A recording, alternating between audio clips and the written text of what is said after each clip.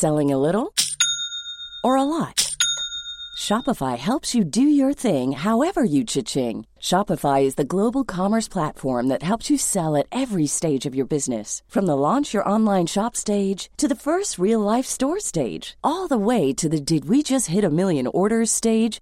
Shopify is there to help you grow. Shopify helps you turn browsers into buyers with the internet's best converting checkout. 36% better on average compared to other leading commerce platforms. Because businesses that grow, grow with Shopify. Get a $1 per month trial period at shopify.com/work. Shopify.com/work. Mom deserves better than a drugstore card. This Mother's Day, surprise her with a truly special personalized card from Moonpig. Add your favorite photos, a heartfelt message, and we'll even mail it for you the same day, all for just $5. From mom to grandma, we have something to celebrate every mom in your life. Every mom deserves a Moonpig card. Get 50% off your first card at Moonpig.com. Moonpig.com. Open your hearts, loosen your butts. It's time for couples therapy. Yeah, this podcast is Andy and Naomi's, where they can both laugh and hang with all their homies, talking excellent vacationing with brunches and cuddling, to messy situationships and conscious and coupling, from Netflix hookups to singledom with some Hulu, text, sex, regrets, or feeling on your new jubu. They gon' talk about it, yeah, you are invited, needing therapy, I guarantee, baby, we got it. It's couples therapy. Couples therapy.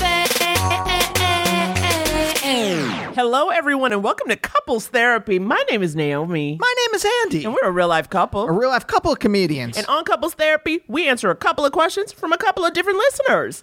Andy, to be fair, yes, I woke up only moments before we recorded this. However, my energy is up.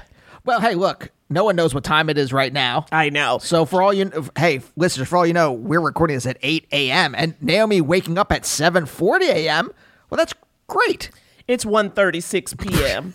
I'm going to tell him. I'm going to be honest. I'll out myself. So you know what? It's just been a minute, but the point is I'm up. And that's a testament to our love and this life. And yes, and wanting to be conscious in this life. Wanting to be conscious in this life. Is it not a testament to facing the horrors of existence and saying, yeah, fuck it. So you know where we are, folks. Where are you? Sound off in the comments. Well, today's such a fun episode because we're talking to someone who I truly enjoy. So This that also is, gets me in a good space. I would say this is one of the most requested guests. Absolutely. Total request live for this guy. Hey, totally. Call me whatever that guy's name is, because this is TRL. Carson Daly? Call Whatever me- that guy's name is, call me- such a drag of Carson Daly. Carson Yearly. Oh my God. You guys, you have already heard his dulcet tones. Today, we are talking to the hilarious Bridger Winegar. Bridger is a writer. He's written for shows like Jimmy Kimmel Live, Unbreakable Kimmy Schmidt, Black Monday, Single Parents, Corporate. I mean, he's out here booked, busy, blessed. He also hosts the podcast, I Said No Gifts. And that's a delight. You were I was on on that. that. I was. I No, wasn't. It's okay. No one invited me. Okay, well, oh Lord. Now we've got to fix that. I didn't. No. I use this intro to bring up all my resentments. I know, that's so funny. So passive aggressive. Not to the person, just in the intro. And then they have to just like address it on social media. They don't have to. No one's going to care. That would be so funny. Hey, before we get into the episode, though, a couple things. One of them. So, on Michael Cyril Crichton's episode, Yes. we got some follow-ups, okay? Yeah. Because a woman left a message. Her and her husband have had sex 4 times in the last 10 years, and she doesn't know what to do. Right. She would like to be intimate. She would like to be physical. She would like to be desired. And was asking for suggestions, thoughts, responses. And a lot of you, and this is what I love about our listeners, they're invested. You put the call out, Naomi. You said, hey, this is not my experience, if anyone has Absolutely gone through this. And we got a lot of, I'm actually going to split the responses between this episode and next episode because we got so many. Absolutely. But we got some, and I appreciate everyone being so thoughtful and showing up. So I'm going to play one right now, and then Naomi, I'll have you read one. So here's a couple suggestions for Blue on what she can do. Hello. I was just listening to your latest episode, and you put a call out for long-term couples that have gone through a sex rut and come out the other side. My husband and I are coming up on our 20th anniversary together. We're 38, so that means that we got together orientation week of freshman year of college. It's been a long time. We are married. We have 2 kids. For me, traditional V to P or P to V sex was really painful until after I had babies, which is crazy because now it's so much better. So that was for me an anatomical thing. And then also over the last year, we've done MDMA a couple of times. And that has really, really, really helped. We didn't even have sex on MDMA, but afterward, the connection has been like revitalized, and also therapy on both of our sides and support. So anyway, thanks for a great podcast, you guys. I love you both. MDMA, Naomi. MDMA and therapy. Now that's a combo I can get behind. I believe they're actually like trying to reclassify some of the like psychotropic drugs as therapeutic drugs too. Really? So. Okay. That does definitely make sense. So Blue, if you're listening, if y'all want to try that, if that's something he might be open to, maybe it'll help him feel a little better about his body. If he opens his mind, gets a little loose, feels the way the rug feels against his skin. Is that what have you ever done, Molly? No. But I assume it's like stuff like that you know, sort of just like you're taking in sensations, you know? I don't know. Sure, whatever. I don't know. I've seen it on TV. Exactly. Oh, God, we're so silly, which is why I so appreciate people with actual suggestions. Here's another one from a very lovely anonymous listener. Listen to this. Hi, Naomi and Andy. Your podcast brings me so much joy and delight, so thank you. I'm writing because the call from the woman about her lacking sex life with her partner really resonated with me, and you asked for listener feedback. Though I think you gave great advice. I had to keep that in there. I was in a similar situation with my partner now of 6 years. Though we had an active sex life very early in our relationship, this changed fairly quickly into the relationship. I have a high sex drive and my partner has a low sex drive, to the point that he doesn't need sex with another person to be happy and live a fulfilling life. This is not the case for me. We went through years of him shutting down when I would bring up the topic because he didn't know how to face it and was afraid of losing me, since this had been a contributing factor to all of his previous relationships ending. Eventually, we got to the point where we could talk about it. We had many in-depth conversations and did couples therapy, but ultimately, although we were very connected emotionally and loved one another and had healthy communication, the bottom line is our sexualities were not compatible. We eventually decided to open up our relationship, and it has worked incredibly well, better than I ever could have envisioned when we started this journey. We read Tristan Taormino's book, Opening Up, together, and took care to prepare ourselves for embarking on this journey in a way that would protect our relationship to the extent possible. Currently, I am sexually fulfilled with another partner in a newer relationship that has also opened doors for even more emotional satisfaction. My primary partner doesn't struggle with the fear of losing me over a lack of sex, nor does he feel pressure to satisfy me sexually when that's not something he wants. For me, polyamory has been a way of us prioritizing consent because it doesn't involve anyone having sex that they don't want to have out of a sense of obligation. I think many people could view what we did as threatening to our relationship, but the biggest threat we faced was our sexual incompatibility. We continue to love and respect each other and make a good life together. We take care to talk openly and check in about how we're feeling. It has required work, but it's paid off so much. I appreciated that y'all encouraged the caller to prioritize her own sexual desires and find a healthy way to get those desires met, even if it includes the possibility of polyamory. It is rare that a single person can meet all of the expectations we place on romantic partners in our society. I hope her partner will be open to that, if it's not possible or healthy for them to meet these needs for one another. She deserves to find sexual fulfillment. I honestly wish I could talk directly with her about this if she were open to it, because it reminded me so much of what I've been through. If this is read on air, please don't use my name. Just thank you for the compassion and openness with which you address this question, which I think so many people struggle with. Well, wow. Polly. Wow. Or prepared Polly is what this sounds like. Do you know what I mean? It was like, we're going to read this book together. We're going to talk about this. Step into this eyes wide open. Well, isn't that what isn't that what polyamory is supposed to be? Prepared, otherwise it's just cheating on someone. And then I'm like as I'm saying, starting to ask questions, I'm like, this is as much as like I know as much about polyamory as I know about MDMA. So like, oh my goodness. but I don't think you're supposed to spring it on a partner at the last second. No, you don't spring it on them, but I don't know if necessarily everyone's like, let's read this book and together and Right. talk about it and get into what Thoughtful. exactly. You know, some people are like, let's open up the relationship and be honest with each other. And then that's not necessarily enough information. You know what I mean? So this is like, I'm very happy for this person. And, you know, Blue, if you want to be connected, shoot an email to couplestherapypod@gmail.com, and then we can connect you with this anonymous person because, honey, we need each other. We need a community. And that's what the CTQC is all about. And we'll have some more comments next week too. Before we get into the episode exactly though, Naomi, I just celebrated the 500th episode of my other podcast, Beginnings, and I just want to. I feel pretty proud of that accomplishment. I am very proud of you. I mean, 500 episodes, honey. You were doing podcasts before they were hot, okay? You were doing them before Conan O'Brien allegedly created them. Yeah, it was So this me, Scott Aukerman, and Mark Maron. That you got the founding fathers. And so for you to do, I mean, honestly, it's the longest relationship you've been in, right? Because you're the podcast before me.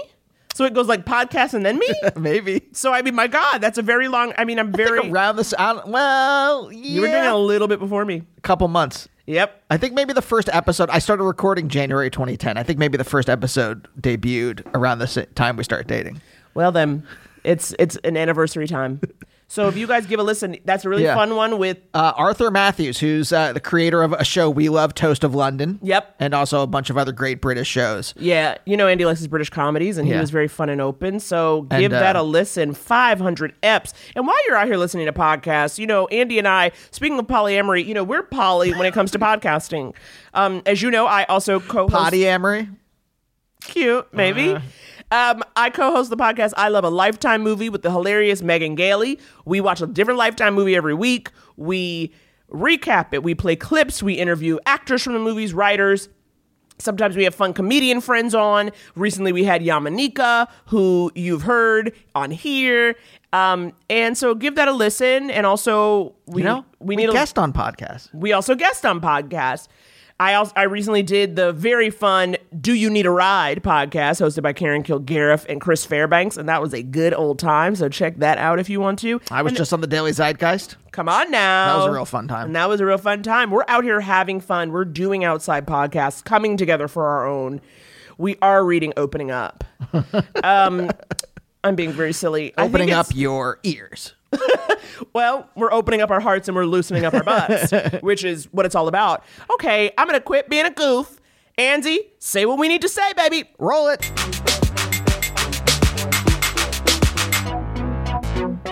Well. Finally, we meet. Andy and Bridger, finally you meet. Oh, it's been too long. I've heard story tales of your exploits. And yet still never in the flesh have we met. But, We never will. And we never, thank you for saying it. Thank you for saying it. And we never will. That's nice when you take the pressure off. We never will. That's very relaxing. But digitally, here we are. Andy, I have to jump right in. I have so many questions for Bridger, okay? Sure. I know nothing about you. That's know. You're a mystery. Can I say that as a little foundation, as a little as putting a seed into a bit of potted soil? Wow. As a deeply unmysterious person, I appreciate that. I like that someone thinks I'm a mystery. Well, Bridger, now I think of you, though. You say you're not a mystery, but I do think you're a cool customer. You seem like someone who, you know what I mean? Like you kind of, not walls up in a mean way, but like you like kind of like, we're not going to be close, but I approve of you. Do you get that I mean? Do you like this, Bridger? We immediately start saying what our impression is of you. Look, no, I actually, what Naomi's saying, I can kind of see what you're talking about. And I don't know that I want to be putting off that, but I think that maybe that's just the way I'm built and I have to deal with it. I mean, like, I'm not a good roommate. Like, I've had roommates in the past who've been like, I don't think you like me. I'm like, no, it has nothing to do with me not liking you. I don't like talking. Yes, absolutely. Yes. Especially to people who I'm not really friends with. I mean, the last roommate situation was in 2010, and it was just out of control in every way. So I was glad that they thought I didn't like them because I didn't. Okay, well, then That was actually going to be my next question was which ones did you not like? Wait, why didn't you like this person? This was a couple. It was a man and a woman and their baby. No. End of story. Right. It was when I first moved to LA, so it was like I didn't know anyone here. I found it looked like a decent little place on Craigslist. It was like 3rd Street in Orlando. The building has now been demolished, so nobody can go visit it, and there's not going to be any picture taking. But they were just my landing place, and then suddenly I was like the woman's ride to the airport so she could go to the tattoo convention and weird stuff like that. And then they were very mad when I moved out 3 months later. I'm sorry, this person's married. Why were you the ride to the airport? Right. Why was I also the person they were counting on financially? I barely had a job. It was the whole thing. I mean, I think in the first couple of nights I was there, they were like, "Well, we'll split groceries, and it'll be for you. It'll be $150 a week." And I thought, What are we talking about? I can eat cereal for 3 meals a day. Right. Wow. Okay. So, yeah, you were definitely like they were financially out adrift on an ice flow. And you were the helicopter coming to save their desiccated polar bear? Wow, that's a good one, babe. You really took that metaphor to the end. Their desiccated polar bear, which was their child. Yeah. Well, That was the baby. I just meant their existence. I know, but I decided to make it the baby. Now, Bridger, it's funny. You said Wait. I want to go back. Hold on. Oh, my God. Hold on. There's still meat on the bone, Naomi. Did this woman come back with any cool tattoos from the convention? I believe, and this, things morph over time and things get cloudy, but there was a Tinkerbell tattoo that was either before the tattoo convention or after, and this one was on her rib cage. So this is... I can't. I can't. Yeah. So not cool. So like it's not like she got like a sleeve and it was like the Iron Maiden dude or whatever. No. It was like Taz. Well, you said you moved. Okay, now can I switch? Because this is what I wanted to ask. Hey, we're chomping on bone, baby. Switch. Yeah, we got to the marrow. Pivot, baby. You said you moved to LA in 2010. I thought you were someone who was quote unquote discovered from like Twitter or the internet. Is that accurate? I mean, that is... I hate all of this. I know, but I'm so curious. This is... Because I was like, help me. So I lived in New York for like 5 months. I interned for Letterman, and that was like my first little thought that I could maybe work in the industry without having known anybody else in the industry. And then I moved back to Utah. I worked as a copywriter for a while, and then that's right when Twitter was starting, and so I would tweet on occasion. But that to me was just another thing. I just moved to LA because I had no other choice. Oh. And so then I got a terrible job as a PA, and then I would spend a large part of my day tweeting because I felt like that was my only outlet. And then, in 2014, Jimmy Kimmel hired me from Twitter. Okay. Did you get a DM? How did that happen? I got a DM. You got a legit DM? I'm not kidding. I mean, and it was a real low point. At that point, I was like researching social media jobs in Utah. I was like, it's over. I've been here for like 4.5 years. I had a couple tiny close calls that had not worked out, and I was just like, I can't do this anymore. And then a month later, a friend was like, I'm going to get donuts in the Valley. This was at 11 p.m. And so I was like, sure, I have nothing else in my life. And I went with him, and I uncharacteristically didn't look at my phone the entire time. We got to the donut place, and I took out my phone, and I had gotten a DM from Jimmy just saying, like, I'm laughing at your tweets. And I panicked, just full panic. Like, I would have, if I had not been with the friend at the time, I would have stayed up for 12 hours being like, how do you respond to this? Yeah. And he said, just be normal, just say thank you. And so that's what I said. I said thank you, and expected nothing else to happen. And then Jimmy, God bless him, just kept following up and was like, "You should be writing." And then over like a month later, I went in and met him, and we kind of just like talked about my musical interests or like things I was into. He's like, "Okay, it seems like you're not out of your mind. Would you want a job?" Sure. The pants test. Now, what were your musical interests at the time? I specifically remember saying I love the New Pornographers. Great. You approve, Andy? Yeah, of course. Are you a New 2010. What's Pornographers that? fan? Challenge? Yeah, of course. What are we talking? Challengers? Is that about 2010? Yeah, I think. Let's see. No. Kimmel had hired me in 2014, so I think this was when they put out Brill Bruisers. Oh yeah, that's great. Weirdly, I had just been in the music video for War on the East Coast. I was a background person. I had just gone because I wanted to hear the song, and also again had nothing going on in my life up until a month later or so. So Did you get to see Dan Behar in his off time?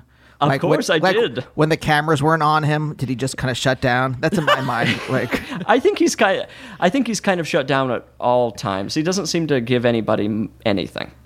Which I appreciate. I love someone who's not giving anyone anything. Sure. Okay, on my Bridger, I'm terms. not surprised. All right. Sure you do.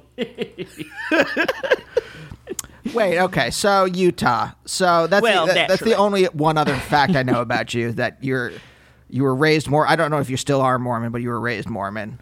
I was. No, I've never heard the word "was" so rich. Do you know what I mean? Like for one word to have contain multitudes. One syllable. Yep, one syllable. One syllable. That is definitely a leaves of grass syllable. Leaves of grass. I hope it is because, I was Mormon and have been gay the entire existence of my life. So those things are deeply uncompatible. I mean, they're kind of in the news this week, actually, because one of their guys said some shitty thing about gay people or something. And it's just like the fixation there on gay people is next level. Oh, really? Yes. Sorry, wait. You said that the Church of Latter-day Saints is homophobic?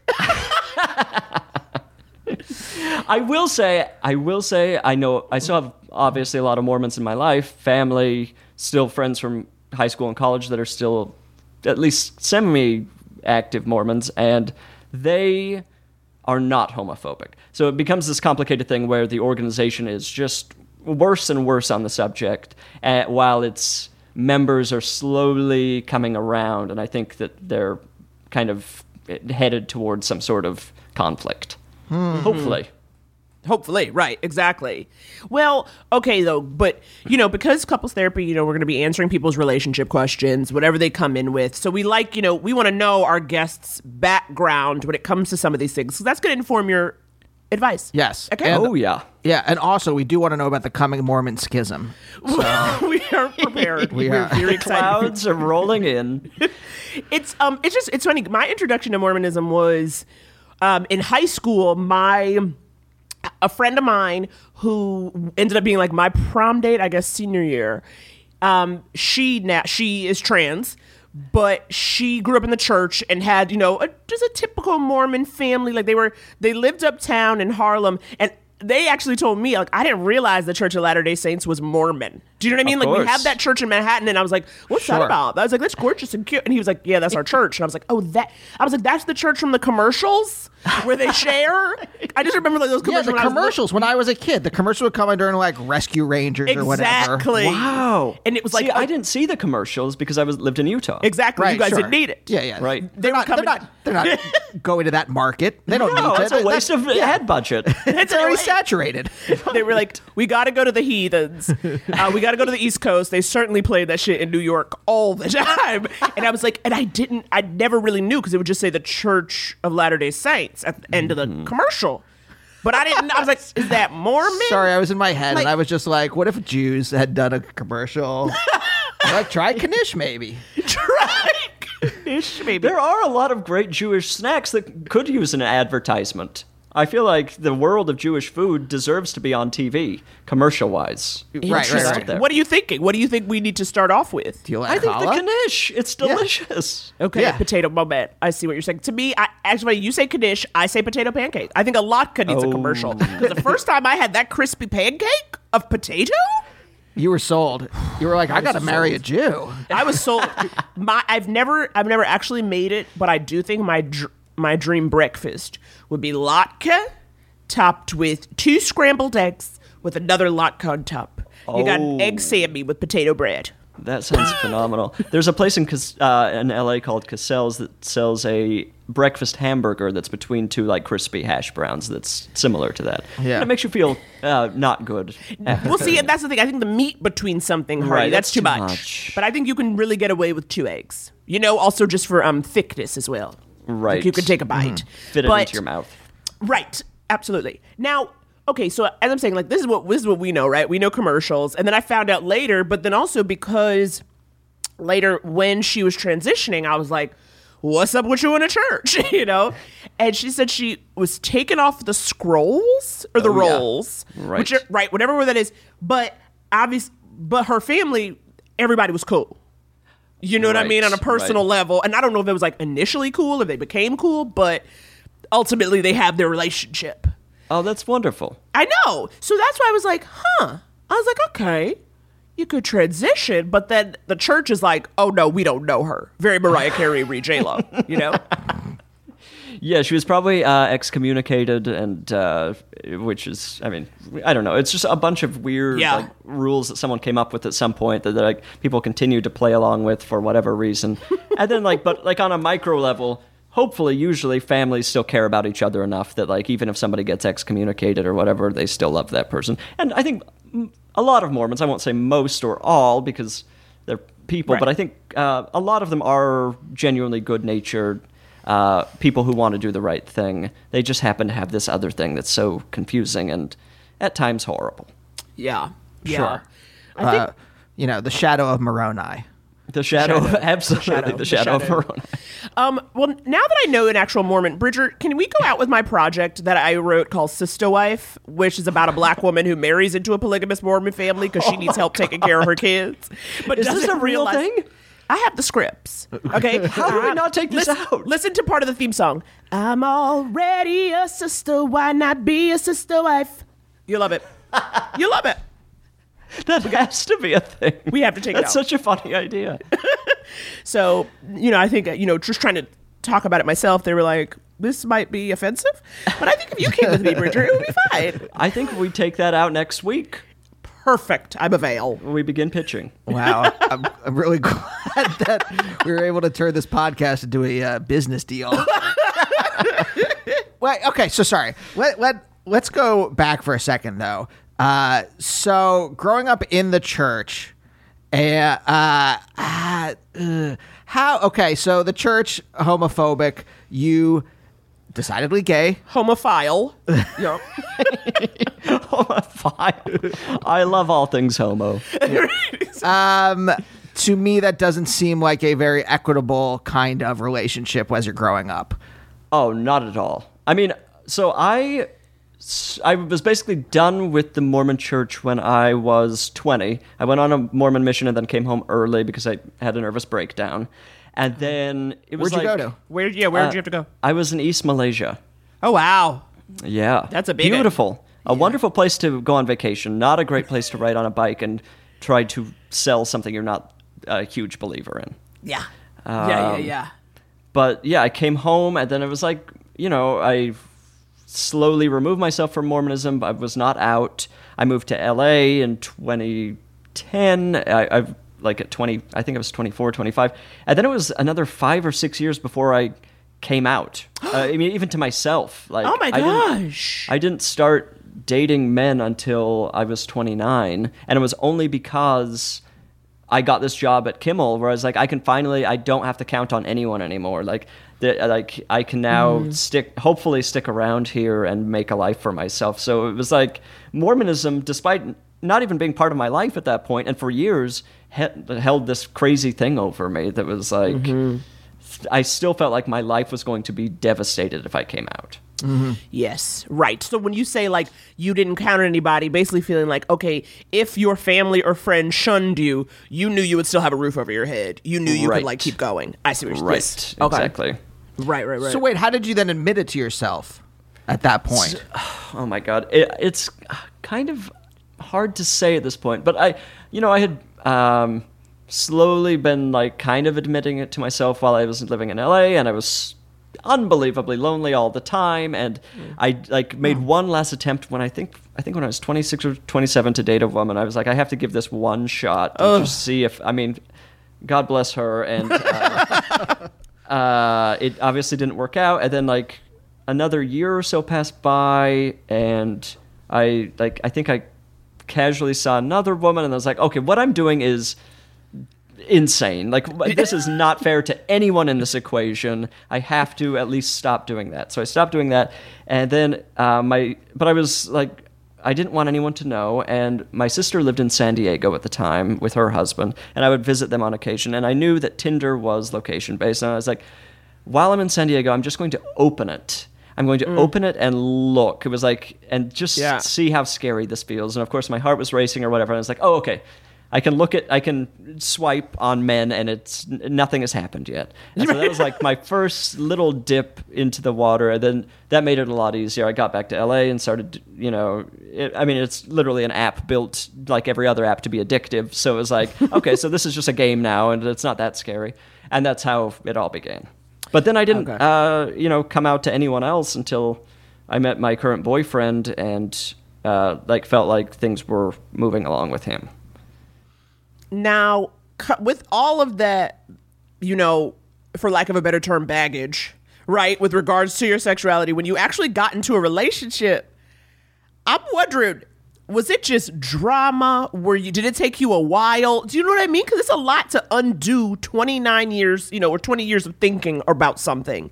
And now you have this person who I assume was already out and living his life as a gay man, and you are like, figuring out who you are as a gay man.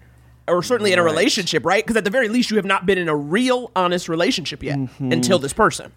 Weirdly, I mean, I think there was not a ton of drama. There was a guy I saw a little bit before I met Jim, who I wasn't out to anyone, and I think that guy was a little frustrated that I wasn't out, and he was like, I don't know. So then I met Jim, and my nature is to kind of just push everything, and I continue to do this, just push everything underneath and everything's fine. And Jim is very like... I get you.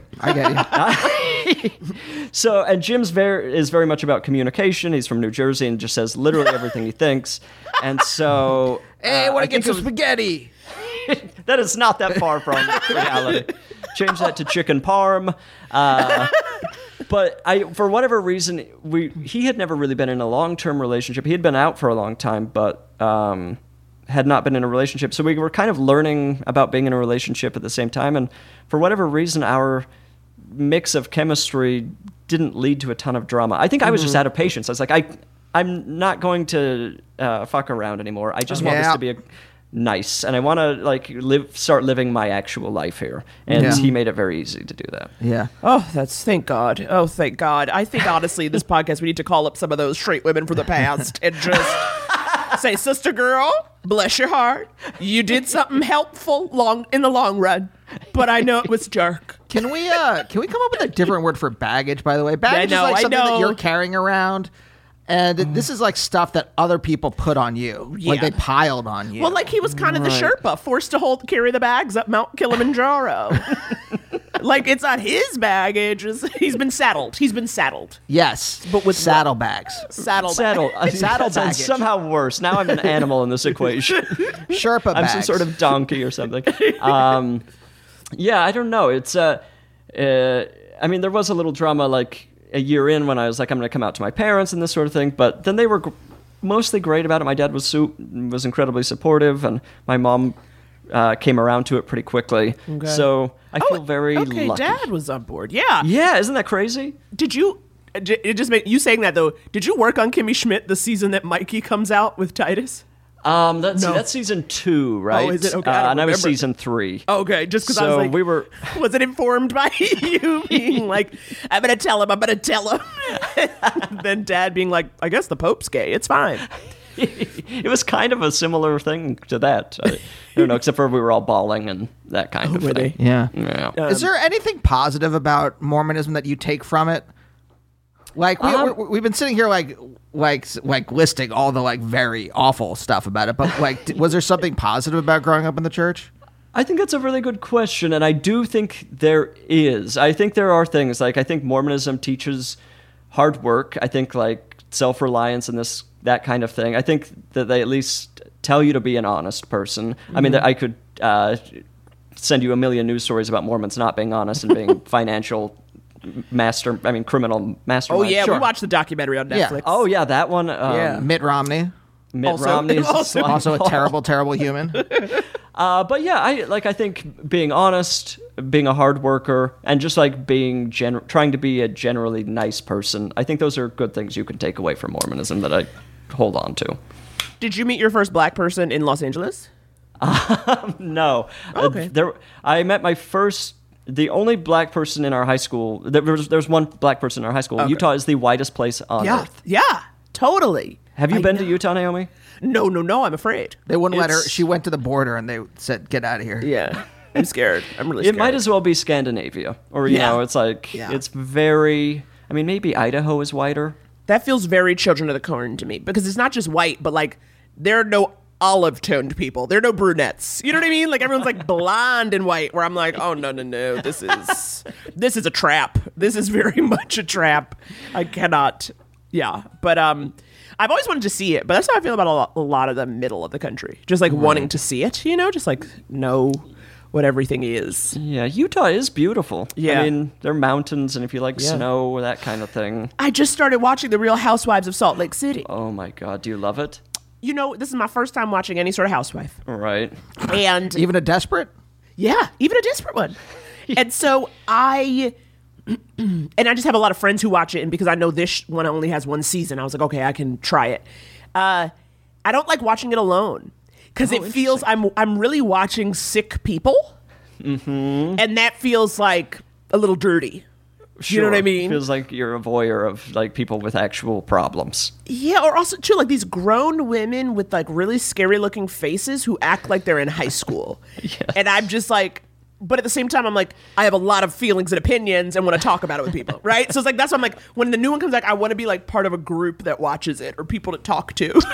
Right. Well, wait, Richard. Is Andy, that keep is us that- on task. Well, no, because I'm curious if that kind Because of. I will go off track. But you're from Salt Lake City, Right particularly? outside of like a Right. suburb of Salt Lake City. Does that feeling permeate the entire town? Because I'm thinking now about how if you've got this kind of like very strict religion where a lot of people are oppressing whatever, doesn't not necessarily like their sexuality, but I'm sure there's a lot of repression going on. Not even drinking coffee, honey. Coffee. They're Right. repressing a lot. Right. Like, I'm kind of curious about, like, growing up in that kind of context where, like, it just feels like everything feels, like, tied down in a certain way. Does that make sense? Oh yeah, I think that's definitely largely the feeling. And then the other thing is like the smaller portion of the population that's not Mormon really wants to be seen as not Mormon. And so like it kind of feeds into this narrative for Mormons, I think, that it's like if you're not part of the church, you're like out of control. I mean, I think that's kind of softened in the last decade or so, but like there was a feeling growing up that like if you left the church, you then had to do meth.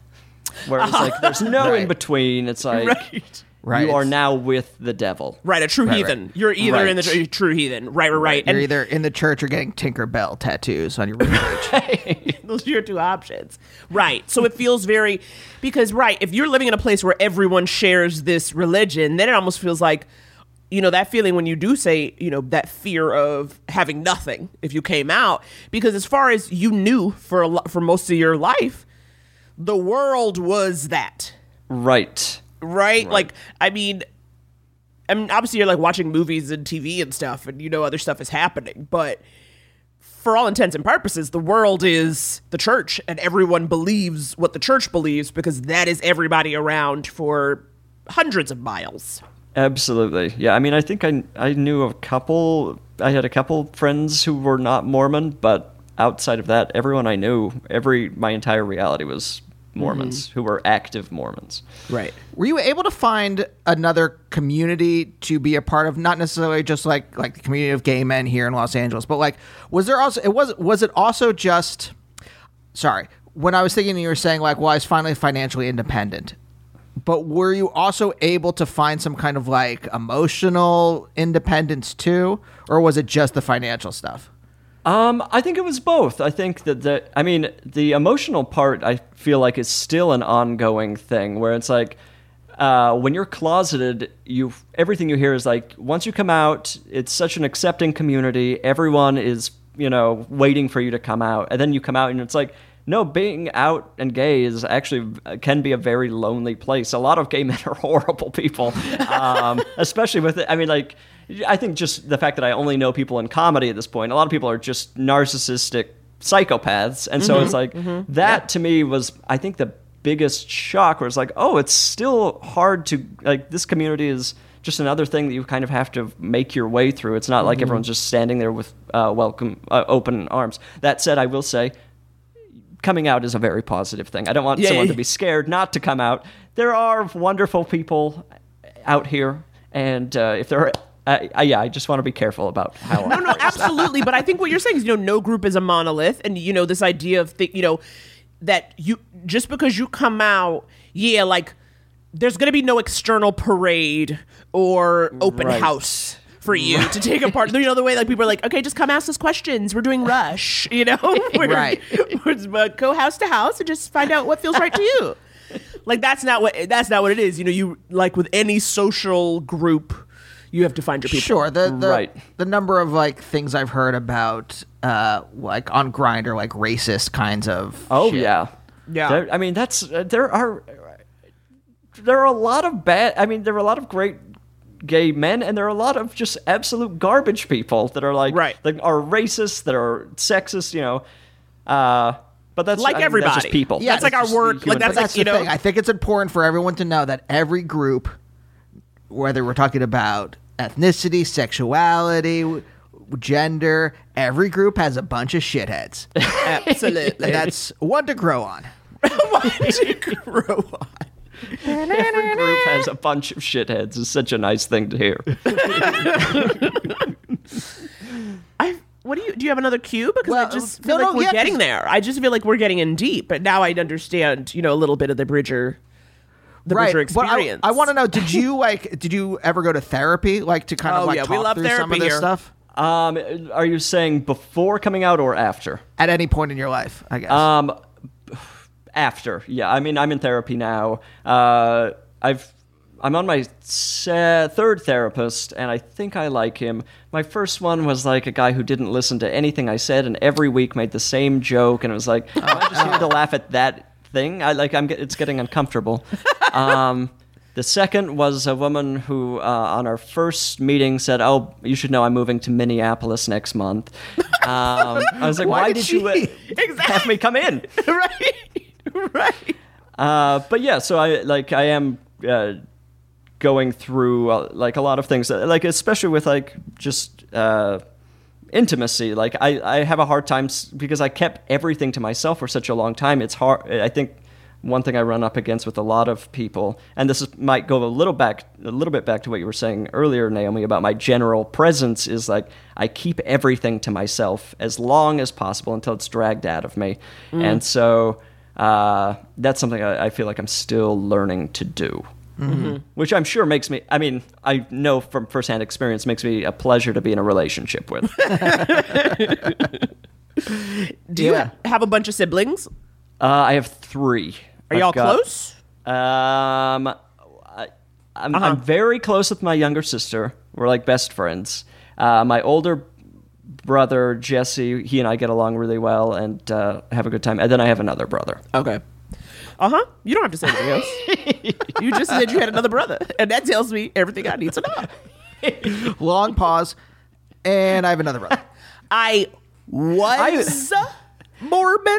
You know what I mean? Like again, he's got a richness to his voice. I will say that little space that I can say it like that because I feel like I put in the effort and it was not reciprocated. So it's like, you do everything you can. Yep. And then at some point you're on a podcast saying, and I have a brother. That seems like a good place to take a break. Yeah. When we get back, we're going to answer some of your advice questions. We'll be back after this. When you're ready to pop the question, the last thing you want to do is second-guess the ring. At BlueNile.com, you can design a one-of-a-kind ring with the ease and convenience of shopping online. Choose your diamond and setting. When you find the one, you'll get it delivered right to your door. Go to BlueNile.com and use promo code LISTEN to get $50 off your purchase of $500 or more. That's code LISTEN at BlueNile.com for $50 off your purchase. BlueNile.com, code LISTEN. Mom deserves better than a drugstore card. This Mother's Day, surprise her with a truly special personalized card from Moonpig. Add your favorite photos, a heartfelt message, and we'll even mail it for you the same day, all for just $5.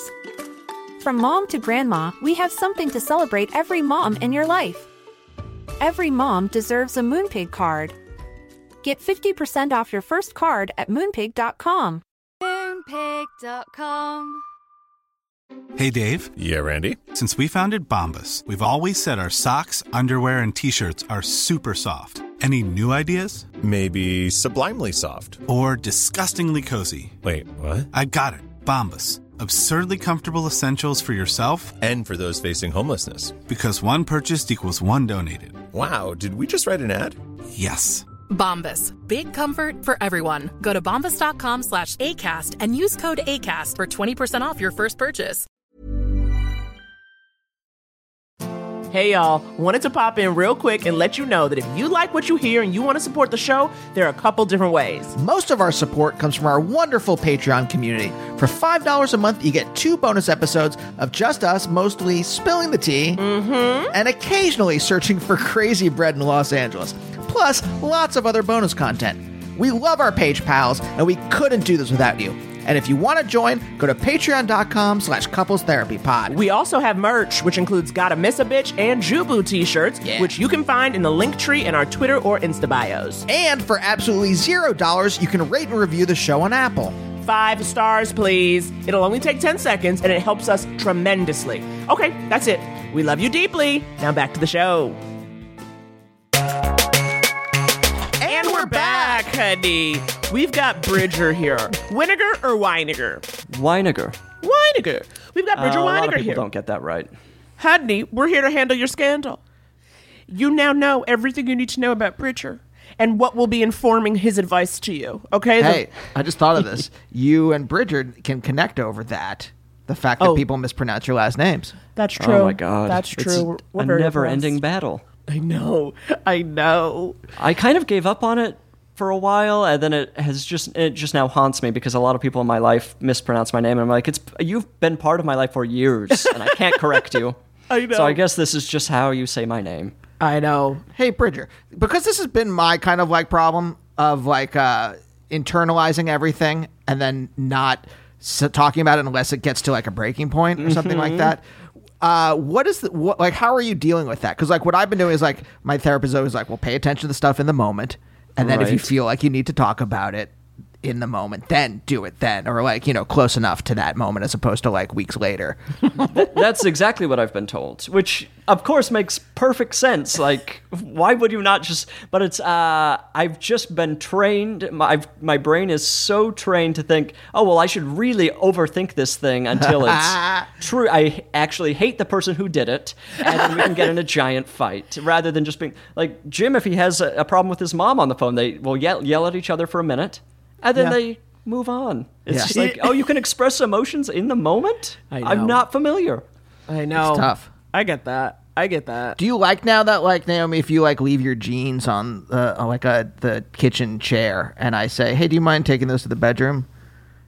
Are you angry now that I'm angry with the way you word it. Do you mind taking those to the bedroom? Just say, could you move these jeans off the chair? Because they should not be on a chair. So you want attitude on it? Not attitude, but just more direct. It's like kind of like, do you mind? Would it put you out too much to not make the house a shithole? Right, that makes perfect sense. It's like the behavior, it's still like not quite doing it correctly, where it's like, well, I'm still not going to express my emotion totally. I'm going to make this a nice situation rather than it's just like, this isn't even a problem. They're just jeans on the chair. Yeah. Right. Naomi, your jeans are on the chair. Put them where they need to go. Exactly. And honestly, it's like, that's me, okay? The jeans are always going to be on a chair, okay? A bra's going to be on a couch, okay? I just, like, It's not even. I will say this though.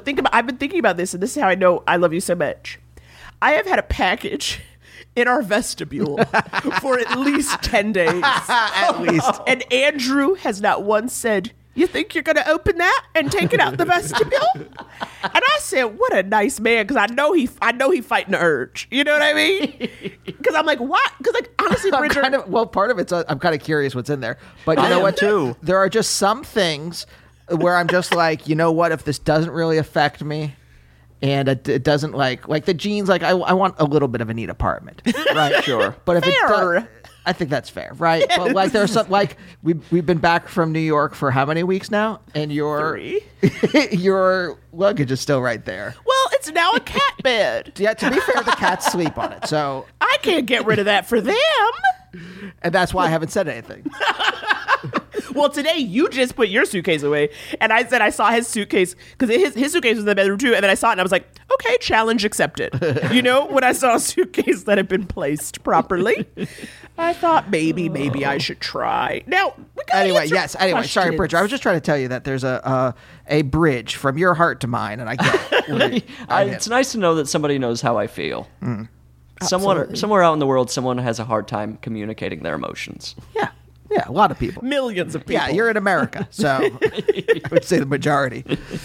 Okay, so we get questions, Instagram, Twitter, Gmail, voicemail, of course, our favorite. This first one, though, is an Instagram direct message from Anonymous. And picked, this is what a wonderful synergy. Yes. Because, and you'll find out why in a moment, Bridger. Hi, Naomi and Andy. Love the pod. I'll get straight into it. My beautiful daughter was born in late May. Gorgeous. So this past Mother's Day, I was still pregnant. My husband refused to acknowledge it as I wasn't a mother yet. Jesus Christ. Imagine taking a hard stance on Mother's Day because the person is 7 months pregnant. And they're like, until it crowns, you ain't a mother. There could be something else in there. That could be anything. So, sorry, where was I? I wasn't a mother yet.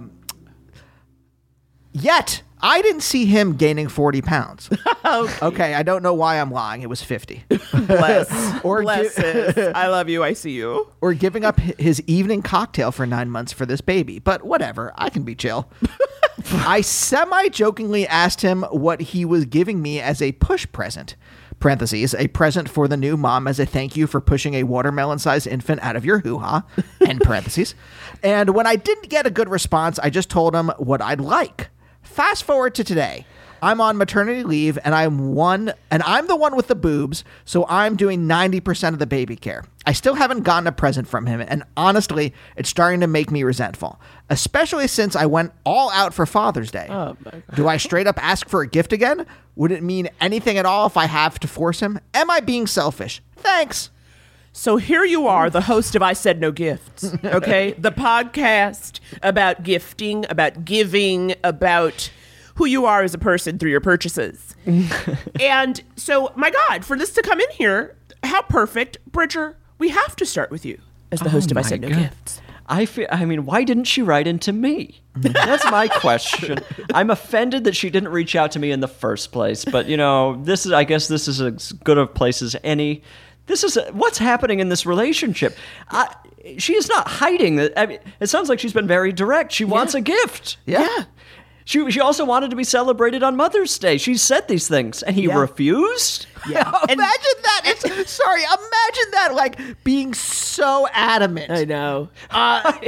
Until there's a physical creature in your arms, I refuse to celebrate you. Right. You're not a mother to me. I mean, and this is why she wrote into couples therapy. Okay, Bridger? Right. This is not, it's not just about a gift. Okay. No, this is a huge. I mean, what are we talking about? Divorce. Get out of this relationship. I really don't know what we're even talking about here. This guy seems like he's out of his mind. I mean, a lot of people celebrate Mother's Day for just random women in their lives. Sure, whether like we they're have pets. Right.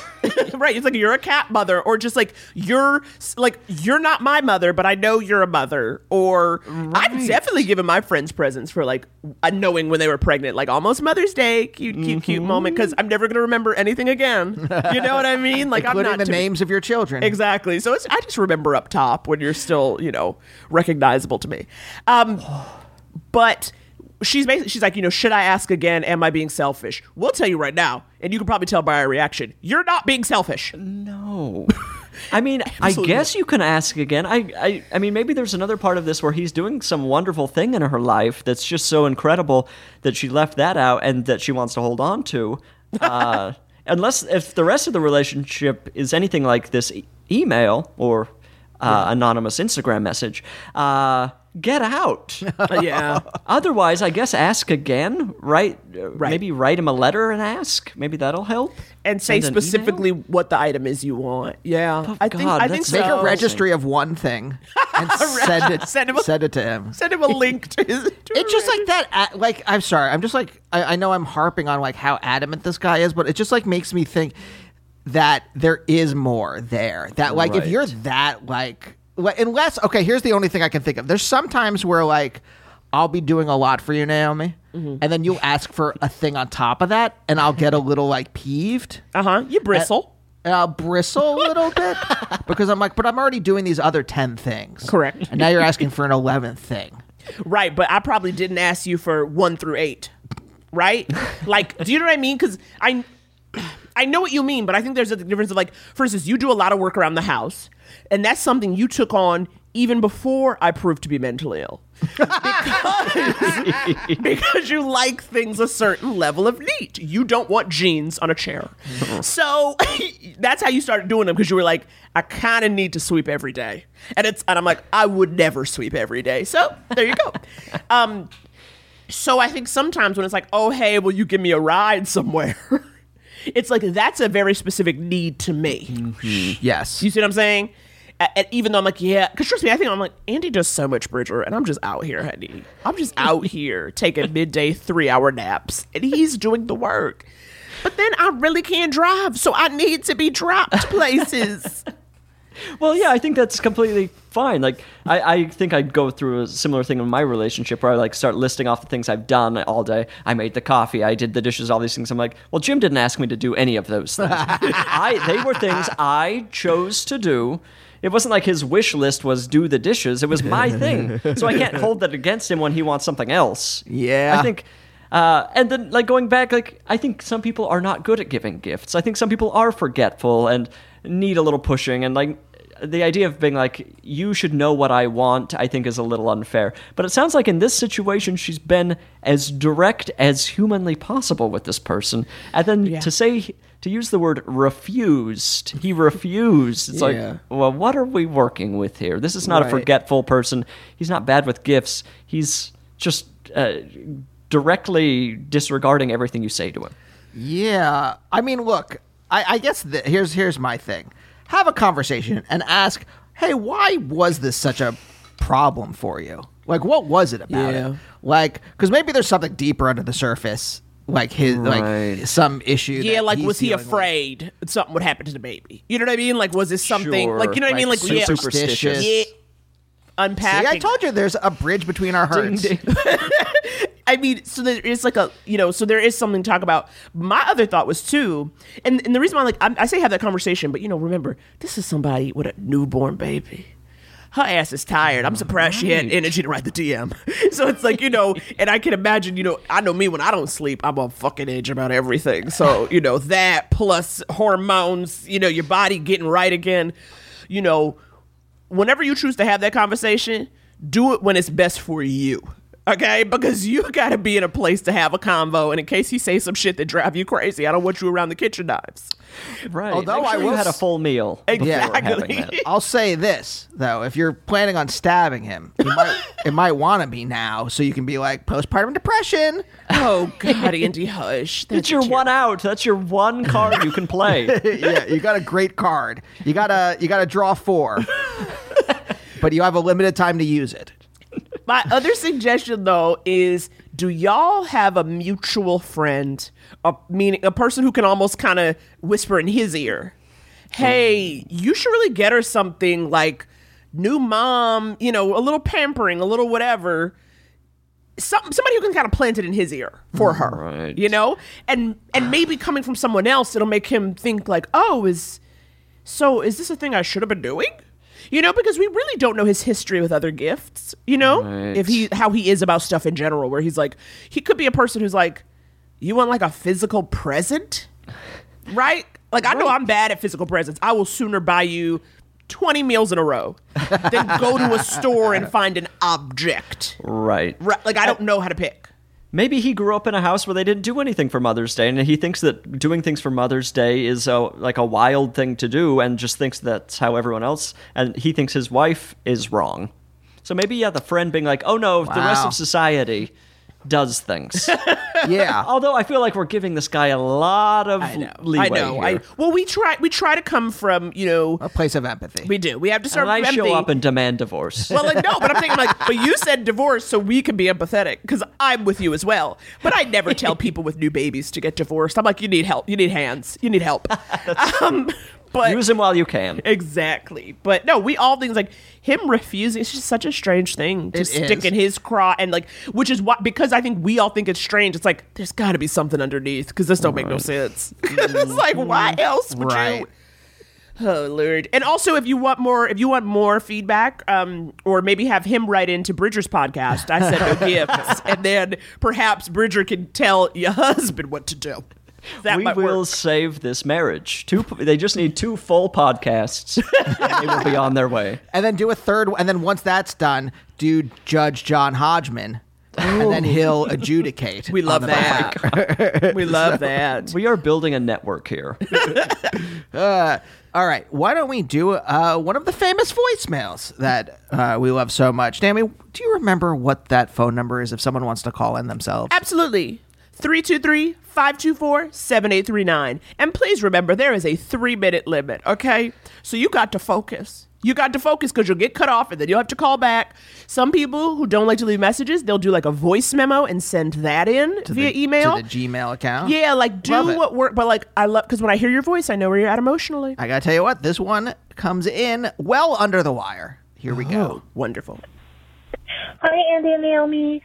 I'm a big fan of the pod. I just started listening a few months ago, but I'm all caught up. And I've got a question that I've asked other people in my life for advice, but I could really use some outside input. So I just turned 30. I've been dating my boyfriend for about 1.5 years, almost 2 years. And I come from a very conservative, evangelical background, but I moved to Southern California because I'm kind of out of that. But my family still, wants me to get married. And even my aunt, who's also left the church, is like, when are you guys going to move in together? But my boyfriend still lives at home with his parents. It's kind of a cultural thing. He's Hispanic. He's a very cautious person, which is good because I'm very impulsive. But basically, we've talked about it. We know marriage is in our future. We know we want to live together. But while I rent a converted garage apartment that's just like a room that me and my toy poodle share, he is living at home with his parents and is in no hurry to try to move in together, which I know is probably smart if we've only been dating not even 2 years. However, I wouldn't mind sharing an apartment without getting married, but he doesn't want to get an apartment because he doesn't believe in paying rent. He feels like if he's going to spend that much money, it should be on a house note, and he thinks it's smarter if we just wait 2 more years and put a down payment on a house and get a house. But I get impatient. So I just want to know, who's right? Is it too soon to move in together? Or am I okay wanting to move in together so I can have my own space and not live in a house with 4 to 6 strangers at a time? Thank you guys. Love the show. Bye-bye.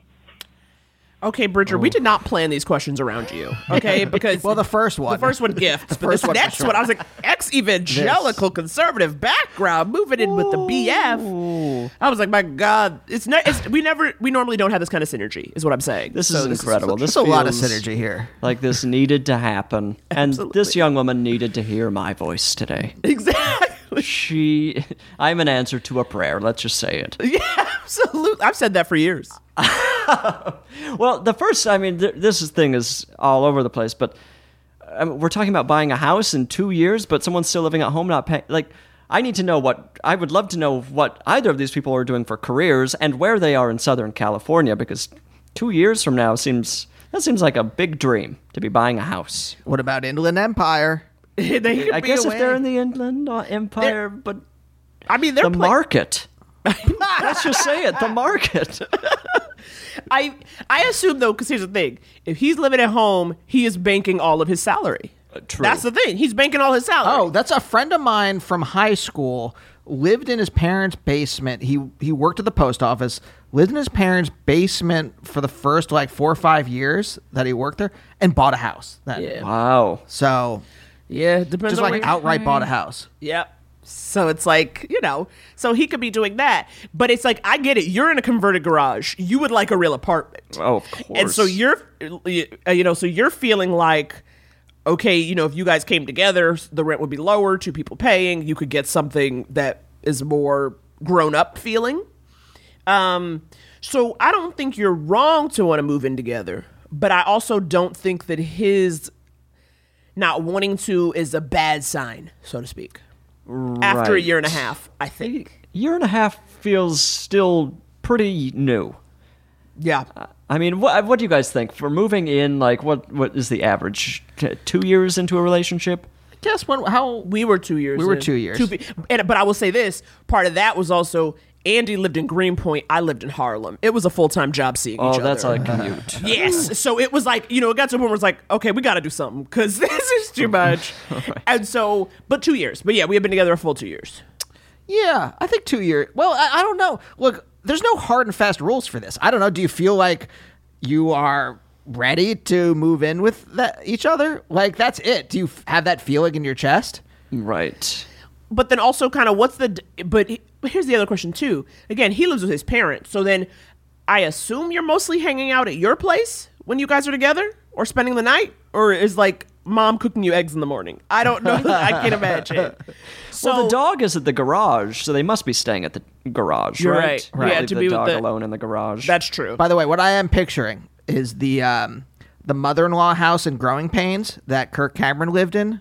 Above the garage. I don't know this house, Andy. I didn't know he lived in a house above the garage. When they wanted to keep him around, he had already graduated high school. They wanted to keep him around. They converted the place above the garage, and Kirk Cameron lived there. And Boner would come up, and they'd hang out there.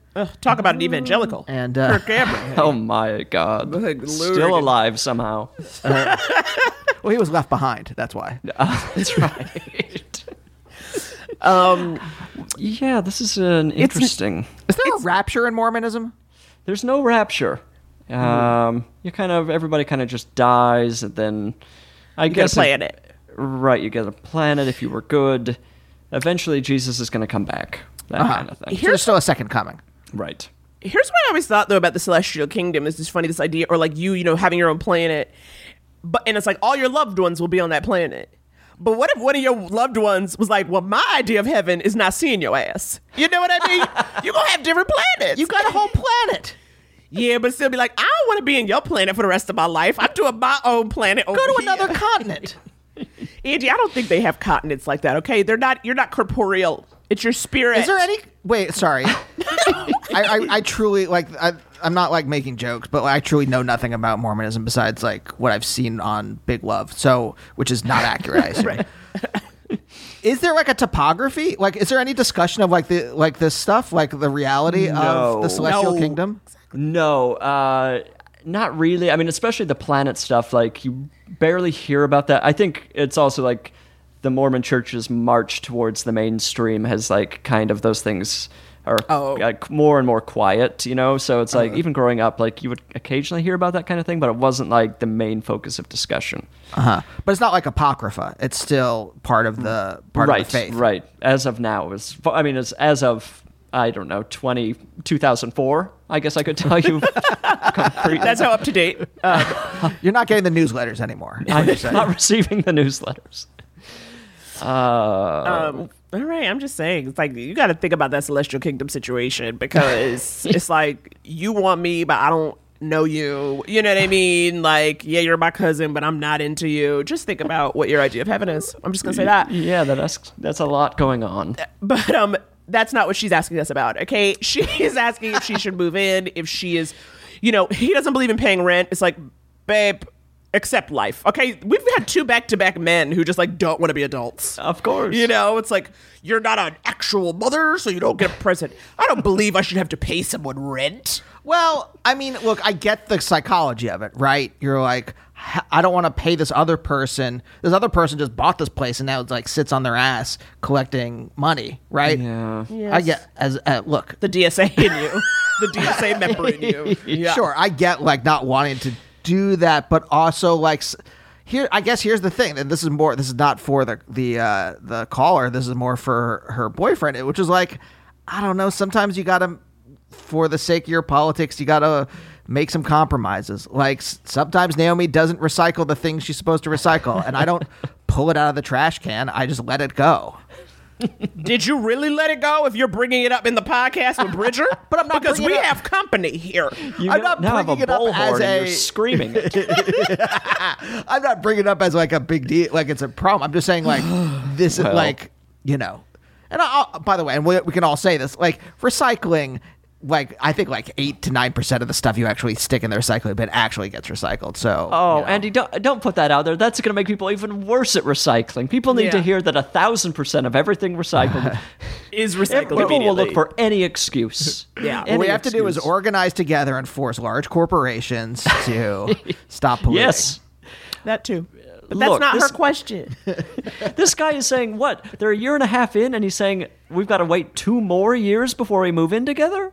That seems like a lot, doesn't it? In like 3.5 years into the relationship, I'll be ready. I don't know. I feel like there needs to be more of a discussion here. But also, you don't want to move in with somebody who's dragging their feet. I feel like anytime someone drags their feet, you want to delay it like 3 months. Revisit this conversation in 3 months. Oh, interesting. That's a good call. A 3-month. Yeah. Put a moratorium, if you will. Right. Maybe. Yeah, I think that's right. I think it's also, I don't know, I think to me too, buying property together is a really big deal on par with getting married, right? Because it's another legally binding document. So to me, I think it would make more sense. I don't know, but people do it. People do it this way all the time, right? Like they don't move in together till marriage. People do it all the time. Oh yeah. And then because you're married, I think the thinking is like you'll be more inclined to work through stuff, right? Meaning like if you start living with somebody and you realize, oh, you spend 20 hours a day on the couch. But now you're my husband, so I will let it go. Is that like the thinking? I don't know, but I just think that yes, yeah, for a penny and for a pound at that point. I think that's the thinking, right? Because why else would you, But so I think that's a very big deal to purchase. But that leads to a lot of like White Lotus marriages. Exactly. Yes. Oh, I love that phrase. That's a good way to shorthand. White Lotus marriages. It's a very good shorthand. So yeah, but I think that ultimately we are going to say the advice is what Bridger just said, which is circle back on this in 3 months with the boyfriend. Also, if if the kind of distance, I don't know how far apart you are or how often you're actually spending time together because of his parents' situation, if that is difficult at all, then maybe that's also part of what the conversation is. Right. So Bridger, when you and Jim moved in together, what was the discussion like? I don't know. Everything, I mean, maybe it's a bad sign for our relationship. Everything's gone pretty smoothly. It's just like we're basically spending all of our time at one apartment. Let's just do this together now. Mm-hmm. And then it was basically that. So there was never any super drama about it or anything. It was just like, oh, do you want to pay half rent? We're paying for 2 apartments currently and only using 60% of them. So let's do it. And then it worked out. And how long had you been together? We'd only been together for a year. Well, see, okay, so see, there are no rules. So I'm saying. Yeah, That's the only rule. We're off the rails right now. I will say to this caller, maybe there's some way to find out financially. Can we get a look at those bank statements? Are we on track to buying a house, or is this an excuse? Oh, if we're actually on track towards owning property, okay, that's a realistic thing. But if he's barely got it, this is just some crazy wish or just an excuse to stay with his parents, that's a different story. Yeah. Oh, yeah, that's a good point. Yep. That's a really good point. You're right. So, the markets, as you said, Bridger, the markets. So either hire a private investigator to look into Yes. his finances, or just like he's in the bathroom and you quick do into the www.bankofamerica.com. Oh, it's so funny. That's what you thought I was doing when I was like I was miming something with my hand, and I was going into a files. Oh, you were going through files. I was going through files in a filing cabinet, which shows my age. Oh, as opposed to logging all of on. what you were describing was very noir, though. It was like there's the private eye, there's the big metal cabinet that you're suddenly filing through. But yeah, I think those are. You're going to hire a private eye at some point in a relationship. Why not do it early? Just get it out of the way. Yeah, I think that's great advice. I think that's the thing. You're always gonna at some point in your life you're gonna hire a PI. yeah. Do it now, so you don't have to do it later. Find a good person. It's going to take you a while to shop around, like Bridger with therapists. One PI might be moving to Minnesota. Yeah, you got to find somebody good. Yeah. You want to go for the Veronica Mars. You don't want the guy from The State. What's his name? Ken Marino? Yeah. You don't want Ken Marino. Not the Ken Marino. You don't want somebody driving like a junky minivan. I feel like anytime I see an actual private investigator on TV, they're driving kind of a junky minivan. Have you ever seen a private investigator in real life? No, I haven't. Have you? No. Well, we don't know, right? If they're really good. Oh, yeah. If they're good, we should know. We should never have seen them. If someone's tailed us, we haven't figured it out. I wanted to be a PI when I was like when I was in grad school and it was not going well. I mean, going well, like I was doing fine academically, but I just mean like I hated it. I had this fantasy. I bought a book. I had this fantasy of becoming a private eye. Wait, what was the book about how to? Yeah, yeah. The guy like walked you through because a lot of it's just like going to the correct database, like paying for a membership in a certain kind of database online, and then being able to like access like vehicular records and things like that. For a person. Whoa, that's it? Yeah, that's all you need. That's a lot of it. Well, you have to know how to tail someone without getting caught. You got to be extremely sneaky. Yeah, yeah. There's a lot of you sneaking kind of around. you have kind of like a 5 o'clock shadow right now, so you kind of look like a detective. I could see that working. Yeah. Wow. Well, that's for Naomi's benefit. She likes me with a little scruff. So Naomi, Nice. you could be dating a detective. It could I happen know. at any point. You At could any be a point. detective right now. At any point in a relationship, your lover might become a private eye. All right? You're going to need a private eye or your lover will become a private eye. Those are just two things that are going to happen. We've decided these are the rules. Yeah. So let's recap all this stuff, right? Number one, a year and a half to 2 years. There's no rules for this. If you feel like if both of you feel like it's the right time, do it. To wait 3 months though to have this conversation again. Yep. Yes. 3, do a little. We don't really mean actually hire a private eye. We don't really mean No, but ask him what he got in the bank. You're in a relationship. And he's talking about buying a house. It's like, you got 1% or 10%. What are we doing? That's Weirdly, a perfect. the religion doesn't really It come doesn't into play factor at in all, this. right? Just I know. disregard all of that. Well, I guess I think the religion in that she's wondering if she feels this itch to move in because her religion would have her. You marry a man, you live with a man. You don't just Right. casually date them for a while. So maybe she's wondering if it's like, is that like religion talking, telling her to like move it along? It might be a little bit. And a it might be touch. still the continued social pressure, but just get ready to start telling people to mind their own business. Yeah. And I mean, if she is an ex-evangelical, we're talking about she was a child during the like whole like purity ring stuff and like the right. Promise Keepers and all that kind of stuff. So there's a very like I imagine she might be questioning that kind of like patriarchal strand that is in her past that is telling her that to defer to this dude in some way. And she's like, do I want this because I want this, or do I want this because there's this whole kind of like weird patriarchal stuff that's in my head? Or does he not really love me if he doesn't want to move in together? Right. That's all that stuff in there, which, brings us to our last bit of advice as always. Are you in therapy? So that's, we always ask. We always just ask, everyone's Hey. got something to unpack. Put that on a t-shirt, baby. Are you in therapy? Are you in therapy? Are you in therapy? Are you in therapy? With the U underlined? Yeah. Yeah. Andy, what do you feel? I know we can't keep Bridger forever. I know we can't keep Bridger This is forever. your show. I was just on a podcast for 2 hours recently, and it was very involved. It was a good time, but it was, a solid 2 hours. That's sick. I agree That's to sick. things, and then I just do them. That's disgusting. We would never ask that of you. Well, We would never. is this next one a Appreciate it. juicy one? I don't remember. Because if it's juicy, I know it. yes. I like looking at them just enough to know what the topic is without. Do you want to do one more? I'll do another if you two want to do another. Yeah. Okay, let's see. All right. This comes to us direct message from Twitter. All right, Jamie Kimmel. And it says, Bridger, I would love to hire you for my late night show. Back off. Hey, Naomi and Andy. First, I just want to say how much I love you both and how thankful I am to have had you keeping me company and laughing through all the tragedies of the past year. You two are the best and deserve nothing but success and happiness. Parentheses, don't you dare cut this part out. Now on to my sitch. So I recently got an invitation to my cousin's wedding in Hawaii.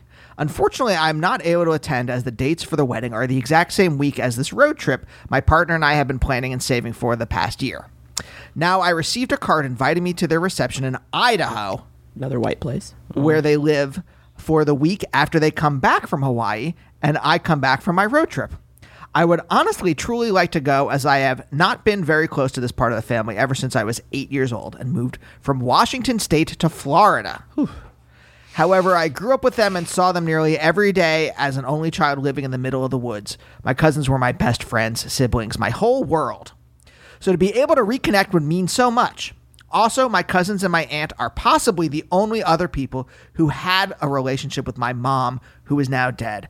And being able to be around people who miss her and have stories about her that I've never heard, I think would be incredibly healing and important. Now, I have already told you how this trip to Idaho should go. Would be directly after my road trip, so not an ideal time for my finances nor my paid time off, but I could probably make it work. Okay. All right? All right. All right, there's the setup. Now the turn. Oh, boy. The thing is, they live in the same part of Idaho as my dad's mom. Some might call this a grandma. Who I have Is not... that her commentary or yours? That is her commentary. Parentheses. Some might call this a grandma. I just put the inflection that those parentheses, those very rich parentheses. Yes. Much like was. Exactly. They live in the same part of Idaho as my dad's mom, who I have not seen since I was 12.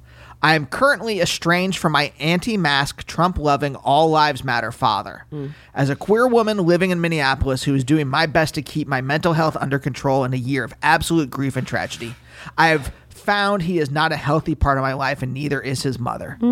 If I went to this part of Idaho and did not see my grandmother, it would be nothing but dramatic and chaos should they find out. My phone and emails would blow up with calls saying, I am grateful. I am ungrateful. I am ungrateful, and do nothing to try to connect with this family, which, fair enough, I do not want to see these people. In all caps. All caps. I could suck it up and stay with my grandma, which honestly could help with the cost of the trip. Okay, that's where that comes in. But I don't think it would be pleasant whatsoever. Alternatively, I would truly like to see my grandpa, who is elderly and not doing well.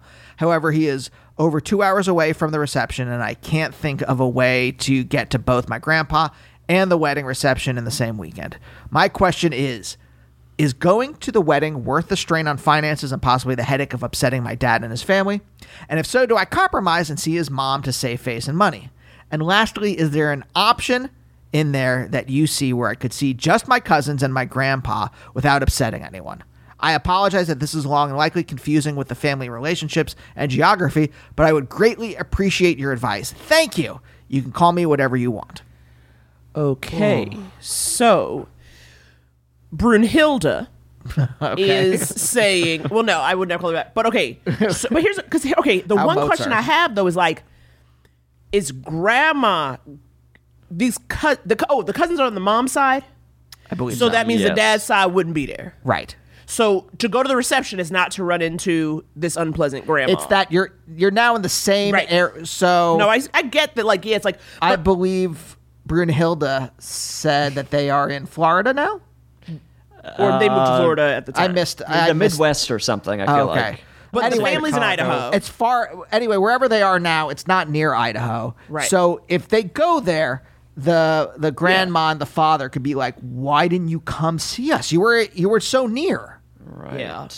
But can't you, I mean, are they going to feel her presence? I mean, exactly. Isn't there some way to do this covertly? Like in a movie where someone's like gardening and suddenly they like look up and they're like, I feel a presence. This idea of, this having family that has beliefs that directly undermine whatever love they say they have for you. Mm-hmm. You know what I mean? Like that's what that is. And like that idea of like, it is hard to be with them. And it's like, I get that. And especially, when we've had this year and a half of, this whole year and a half has all been self-care, right? Yes. The actual act of avoiding people is literal self-care. And so it's hard to then say, okay, I'm going to give some time over to these people I can't stand. Right. But I think but wait, she's saying she can't even think about how to get to both in the same weekend. To me, that's your excuse. Well, I think she's saying that like if she stays with the grandma, then she can save money. And I think that's the thing that's like pushing a lot of this is finances, right? Because if she didn't have to worry about that, she could just not post anything on Instagram. She could go visit her cousins, hang out with them. Where's the grandpa in all of this? Is this on the mom's side? No, that's grandma's husband or ex. Are they? Yeah, I don't know. Go see grandpa. But they live in the same place. That's what I mean. That's why to me, just avoid them. Don't go to Target. Don't go to Walmart. Don't go to the supermarket because I know that when I go visit my parents, that's when my blood pressure starts. Like when I go to the supermarket, I'm worried I'm going to run into someone from high school. Oh, of course. And I start there's a lot of me like walking down the aisle and I get to the end of the aisle and I kind of just like look, like just like slightly look out just to make sure there's no one I know. There's a lot of that kind of stuff. And I have before definitely like seen someone out of the corner of my eye and then got really interested in the breads. Okay, I figured it out though. So grandpa specifically is over 2 hours away from the reception. So maybe grandpa's in assisted living or doing something separate or staying. So he is not with grandma. Yes. So what I thought is that is wrong now. So that's why she's like, I would like to see him, but she's like, how can I don't think I can get to both grandpa and the reception. So then that kind of answers that grandpa. To me, I wonder is there no, I know you haven't seen your family in a while, but you obviously have this connection between obviously your childhood, your mom. Do you feel comfortable asking them, hey, so it's a little tight for me financially. Do you have a place I can crash? Can I stay at aunt's? Cousins or the aunt, right? Their mom's house. Right. Like, just ask either of them, hey, I don't want to put you out. I know it's like a busy weekend, but if you just had a couch I could stay on, that would help me. And I think you ask them that because everything you're saying about why you should see them, you even say, I think it will be healing and important. And it sounds like she's on good terms with the rest of these people. Right. I mean, this doesn't help anything, but I just keep picturing this grandma. Did you ever see Pan's Labyrinth? Before you say anything, the first thing that dropped in my head was the hand with eyes. As soon as I said it, that's what I thought. But for whatever reason, I'm thinking about there's a giant toad that she has to go into the stomach of. And I keep picturing the grandma as this giant evil toad that's just kind of inescapable. That doesn't help any of this question at all. No. If we're picturing her, I'm might as well picturing have an image. the elderly woman from Legion that crawls up the. I love that. That's fun. Oh, that's funny because I always I'm thinking of the grandma from Throw Mama from the Train. And Goonies. Yep, she was real mean. Yeah. I was like, throw her from the train. Owen! That was a good scream, Owen. But so, like, I think you It's a asked terrible them. impression of her. I think you asked them if you could stay with them. And I think, as Andy said, avoid the big box stores. And I think you let the chips fall where they may with them. Because you're even saying you know what's going to happen. You fucking put the calls on mute. You know what I mean? Like, if you know you're going to get blown up, if you know they're going to say you're ungrateful, and it's like, I was there for 48 hours, and I know grandma was going to tell me I was a sinner, or whatever the fuck. You know what I mean? Like, whatever the fuck it is. But also, if you start getting these calls where they're all complaining about you not showing up, you say, well, it's because you do shit like this. Right. Of course I don't want to see you. Yeah. Right. Any bad behavior just kind of proves your point. Also, if you really want to suck it up and avoid it, I don't know if you're going to fly there or drive there, but you go to grandma an hour before you have to leave. Oh, that's great. You go there, you have like lunch or coffee, and it's like, I have to hit the road. And that's how you get out of it. And I think you could steal yourself for 60 minutes with an old lady. Maybe. Unless maybe. Yeah. Unless she like dumps ivermectin in your tea. I think that's the other way you get around it. Keep it real quick. You were there for a wedding and or a reception and like all the things that are involved in that. I really like that, actually. I just think that's the way. Yeah, and I don't think it's not worth saving the money to stay with this grandma. I mean, that's just going to be miserable. Right. Don't do it. I mean, there has to be a cheap hotel in Idaho that's not covered in bed bugs. Right. And I really think you could stay with the family somewhere. Is there any kind of, I mean, obviously, like, I have family members now that are a little right wing. Is there any like scenario we just have a conversation with them and be like, hey, this is, it makes me uncomfortable because of like this, and this, and this. With the Trump person? Yeah, I don't. Look, I think. Oh, it's funny. It's not. It's less. It's the anti-mask, because when you're anti-mask, you're anti-facts, which means you can't have a rational conversation. Right. You're not starting from a place of reason or honesty with that person. I know. I just want to find some scenario where where you could somehow bring the people back from the Q place. Oh, I wish that were possible. I don't know that that's a reality that can happen anymore. Maybe I'm just not hopeful enough for the human spirit, but when you get to the Q place, you're, I think, done. I agree. It is truly the upside down. I don't know. There's no coming back. Invite the grandma out for a slice of pizza, and then show like, look, it's just pizza. There are no pedophiles here. It's just cheese pizza. Yeah, I think, try to, if you really have to, ask your cousins if you can stay with them. And I think based on this letter, you do want to go see these cousins. So don't let the money stop you if you can, if you can still kind of swing it. That is, I think, our answer. Yeah. You can do this. It also, I think, when you realize people are, I feel like there's an overuse of the word toxic. It's like anytime someone's negative, in which case, honey, I am literally a biohazard material. Okay? So that's why I'm like, no, toxic. Okay? And that word, I'm like, but, people who really legit, say things that are really emotionally painful. Exactly. Cut you to your core. Like, the difference between, like, he didn't get the cereal I liked and saying something hateful. Saying that I'm going to go to hell. Sure. There's a wide gulf between those two things. So, yeah.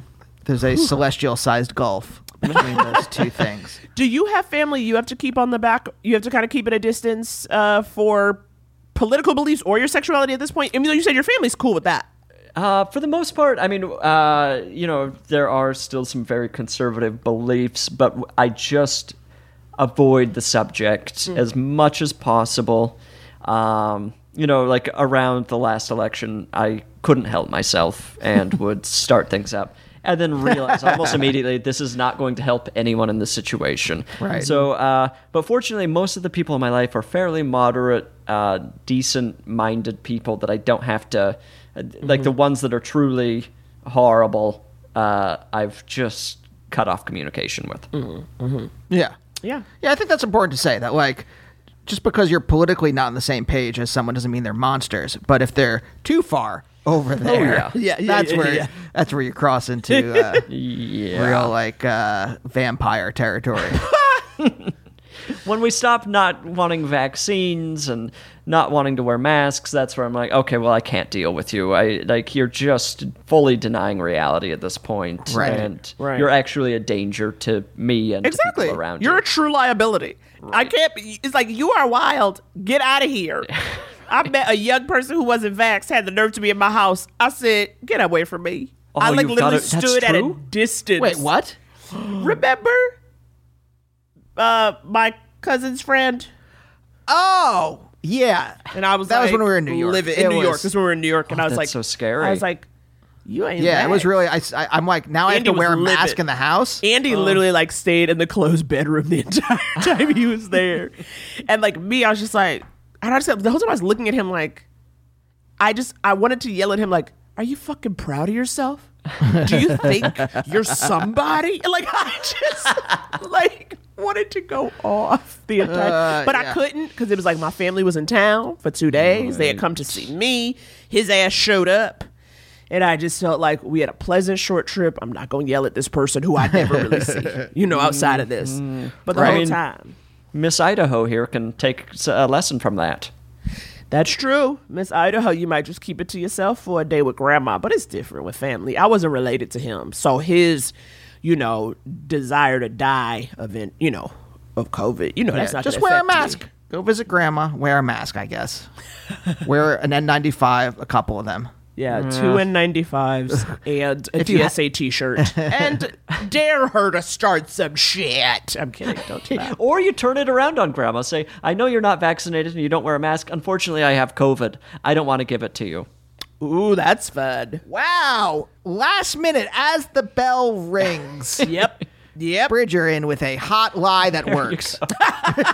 Just don't let anyone at the wedding party know about that lie because now you have a lot to answer to. Hey, Exactly. two branches of the family. They'll never. Right. It's a Or Mrs. if- Doubtfire situation. If the Yes, when you go when you're on the phone with grandma, if you're video chatting with her, have a respirator there. If you really, 'cause you really have respirator. to, you really have to. If this is a Mrs. Doubtfire scenario, You got to go all in. you gotta go all in. Who was that? Who was that? Who was that? Honestly, it was supposed to be Mrs. Doubtfire. Instead, it turned out more like Carrie's mom. Yep, mom from Carrie. Exactly. They're all gonna laugh at you. Okay, Bridger, we're gonna stop just being crazy. We truly love you deep in our I hearts. love both of you. Yeah, This Bridger, was what so a- fun, and we appreciate you taking the time. What a gosh darn delight. A gosh darn delight. You lifted me up. And everyone listen to Bridger's podcast. I said no gifts. Why am I doing that now? The point is, we love you deeply. Hope you enjoyed this episode. We'll see you next week. Bye. Couples therapy. Couples therapy.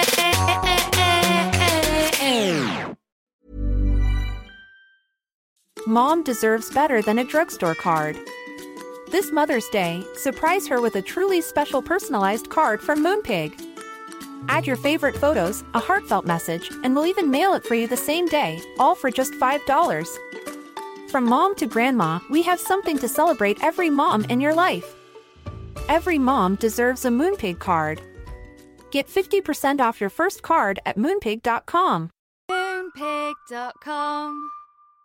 Normally, being a little extra can be a bit much, but when it comes to healthcare, it pays to be extra.